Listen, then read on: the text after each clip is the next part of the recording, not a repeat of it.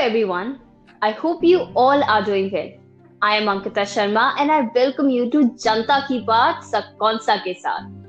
Our today's topic is detention centers. Last year in 2019, exactly when the year was ending, the whole nation saw protests and violence because of CAA and NRC. A lot of things related to NRC was discussed abruptly by a lot of people, and one such thing was detention centers. So today, with my guest, Mr. Siddharth Raghuvanshi, I will be talking about the same. Before that, let me tell you about Siddharth Raghuvanshi. He is a member of SACONSA, and right now he is working with the United Nations at ground level for our country, India. Hello, Siddharth. How are you? Hello, thanks for having me. How are you? I'm good, Siddharth. So, Siddharth, today our topic is detention centers. So, tell us, what are detention centers? Okay, so detention centers, in its definition, are places designated to keep illegal migrants. Now, exactly who are these illegal migrants? So, an illegal migrant in India is a foreigner who has entered India either without valid documents or who initially had a valid document but has now overstayed beyond the permitted time, as per the general provisions of the Citizenship Act amended in 2003. So, such persons are not eligible for citizenship by registration or naturalization, which are the two processes Right. to get the citizenship, as you might know. So, and Right. also liable to be imprisoned for 2 to 8 years and fined. So, till the time their nationality is verified and they are sent back to their home countries, they are forced to stay or they are kept in these detention centers. Oh, so Siddharth, I wonder why did the whole country started talking about detention centers? Because, but the government had just introduced NRC. Why did the people started talking about detention centers? Yeah, so that's a very good question. You might be asking how are the two related. So Right. to get a better idea, we need to understand what NRC is. So the full form is National Register of Citizen. So at its core, the NRC is an official record of those who are legal citizens of India. So it includes the demographic information about all those individuals who qualify as citizens of India as per the Citizenship Act of 1955. The register was first prepared after the 1951 census of India, and since then it had not been updated until recently when it was updated in Assam. After that, our Honorable Home Minister announced that we will be having a nationwide NRC, and the entire country went berserk. So, Yeah. so all the people who are deemed as illegal immigrants after this NRC will then be detained in these detention centers that we're talking about. Ever since this announcement of a nationwide NRC was made and the Citizenship Amendment Act was passed by the government, people naturally grew intrigued and they wanted to know more about these centers and what the conditions inside of them are. Yeah, definitely. In fact, the consequences of NRC are so dire that, of course, we all would be interested to know about detention centers. Exactly. And as you just said that what that you people wanted to find out about the conditions of detention centers. So, can you please throw some light on it? And also, NRC is for Assam, right? So, how many detention centers are there in Assam? Okay, so NRC, when it was done in Assam, there were total of 6 detention centers that were set up. The first detention center in the state had come up in 2008 under the orders of the Guwahati High Court. So there are 6, as I told you, and on 26 Right. November 2019, the government disclosed that 1,043 people were housed in these 6 detention centers across Assam. So the detention centers, they are being run inside of jail premises, and there are Dibrugarh, Silchar, Tejpur, Jorhat, Kokrajhar and Golpada. And there is one under construction, I believe, which will be having a capacity of 3,000 people. So now you asked about the conditions of the detention centers. Yeah.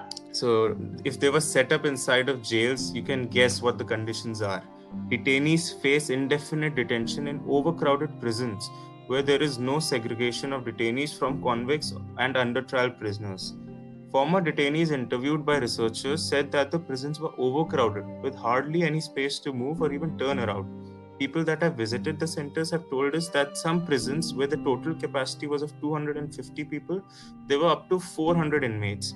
So Kismat Ali, whose Indian citizenship was recognized after he spent more than 2 years in a detention center in Golpada, talked to some of the researchers, and he said, and I'm quoting him, the room had a capacity of 40 people. When we reached it, it was filled with around 120 people. There was Oh my God.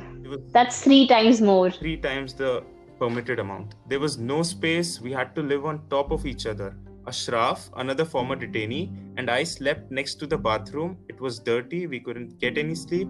You'd get around 1.5 to 2 feet space for yourself. To take more space. If we did, we were threatened. The convicts get much bigger and broader beds. At the time, we were all put together. We shared space with convicts, all mixed. Each day, the numbers kept increasing. It was very hot. There was a fan, but it was still very hot. There was no space or peace. So you can imagine what the conditions were. They were. Oh my God. So there are. Yes, I can. Yeah, so there are numerous other records of former detainees which make it evident how crowded these places are. They are just surrounded by other people who in turn are surrounded by walls.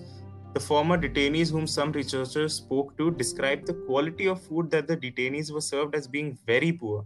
Breakfast would just comprise of one roti and tea without milk. And then Oh my God. all prison inmates are given lunch of rice, lentils, and one vegetable. Privileged people like us who have the comfort of a clean bed with spongy mattresses and prepared food on our tables can only imagine what these detainees go through. Yeah, that's very true. I mean, conditions are so inhumane. They live in such congested areas. There's so much heat. It's so dirty, and you're not even getting proper food to eat. I mean, that's heights of inhumanity. That's very brutal. And the worst part is that an innocent person is also living among criminals. Somebody who's a rapist, somebody who's a murderer, who's a thief, and somebody who's innocent. So that's very bad. I think the government should really be, very effective and very swift in filtrating the innocent people and the foreigners. So, yes, moving on to the next question. What happens if a family or a married couple is detained? Are there appropriate communication facilities? Do they live in the same center? What goes on? Okay, so this is the harsh reality. Families are separated. So you have within the same family a man in one detention center, a woman in another. Children below 6 can stay with their mothers in detention camps, but after 6, the boys are sent out and nobody takes responsibility. There is no form of communication with other members of your family. And it is the hardest when they are in two different detention centers where there is absolutely no way they can communicate. So if you're two people and you get detained, you get sent to two different detention centers, there is no way in which you can communicate with each other. So the spouses who are declared as irregular foreigners are not kept in the same detention centers. So for example, our researchers spoke to this couple, Mohammad Ayub and his wife Rahima Khatun. They were declared as irregular foreigners by the Foreigners Tribunal. She was sent to a detention center in Kokrajhar prison while he was in one in the Golpara prison. They have lost their appeal in the Supreme Court and their family is staring at years of separation. And the worst part is children are the worst affected when families are separated. And detaining children for immigration purposes, I mean, it's never in their best interest, is it? Yeah, very true. And there are a lot of difficulties that these families face when they have to meet their family members who are detained. They told our researchers that the distance and cost involved is pretty expensive. They felt uncomfortable in the spaces where detainees meet visitors because even if they get to meet them, the prison staff is present. The families of detainees felt that the detainees could not speak freely about the conditions inside the detention centers in such circumstances with people just looking and hearing everything, Staring at them, yeah. so it's difficult for them to even express themselves freely when they get to meet their families. That's a very sad reality. That's a very sad picture. And, my heart just went numb when I heard that, I just came to know the fact that a 6-year-old boy who's innocent and who's not an immigrant, but his parents are in jail. Now, after 6 years, that boy has to leave the detention center, and he has no one to take care of him. I think that fact just broke my heart, and that's just so inhumane. That's just not something a 6-year-old boy should face, Exactly. right? He's also a kid after all. Yeah, when we were 6, we were just playing around, studying, doing whatever we want. We never had to worry about what we would eat at night and if we would get to see another day or if we would get to see our parents the next day. But these kids, Yes. these uncertain times, there's just no way we can help them. Absolutely no way. So, in the year 2020, in fact, at this particular point, the whole world is talking about mental health. How is mental health deteriorating? So, what about the mental health of these detainees? Well, there's no prize for guessing. A doctor working in the detention centers pointed to the health issues, stating that most detainees have depression. But the shortcoming for detainees remain that the environment is not mentally healthy for them. So imagine living in closed spaces with people around you who all of them are suffering, and then the prison guards who treat you brutally. Your human rights are violated regularly. Any person under such harsh conditions is bound to break, and that is something I personally believe the government should take special care of. Yes. In fact, a lot of yes, because there should not be any discrimination. They are also humans after all.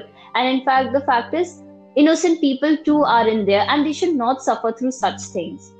I believe the optimum solution of this whole detention center issue is that the government should effectively and swiftly filtrate the foreigners and the innocent people. The foreigners should be deported to their country as quickly as possible, and the Indians should remain in their country safely.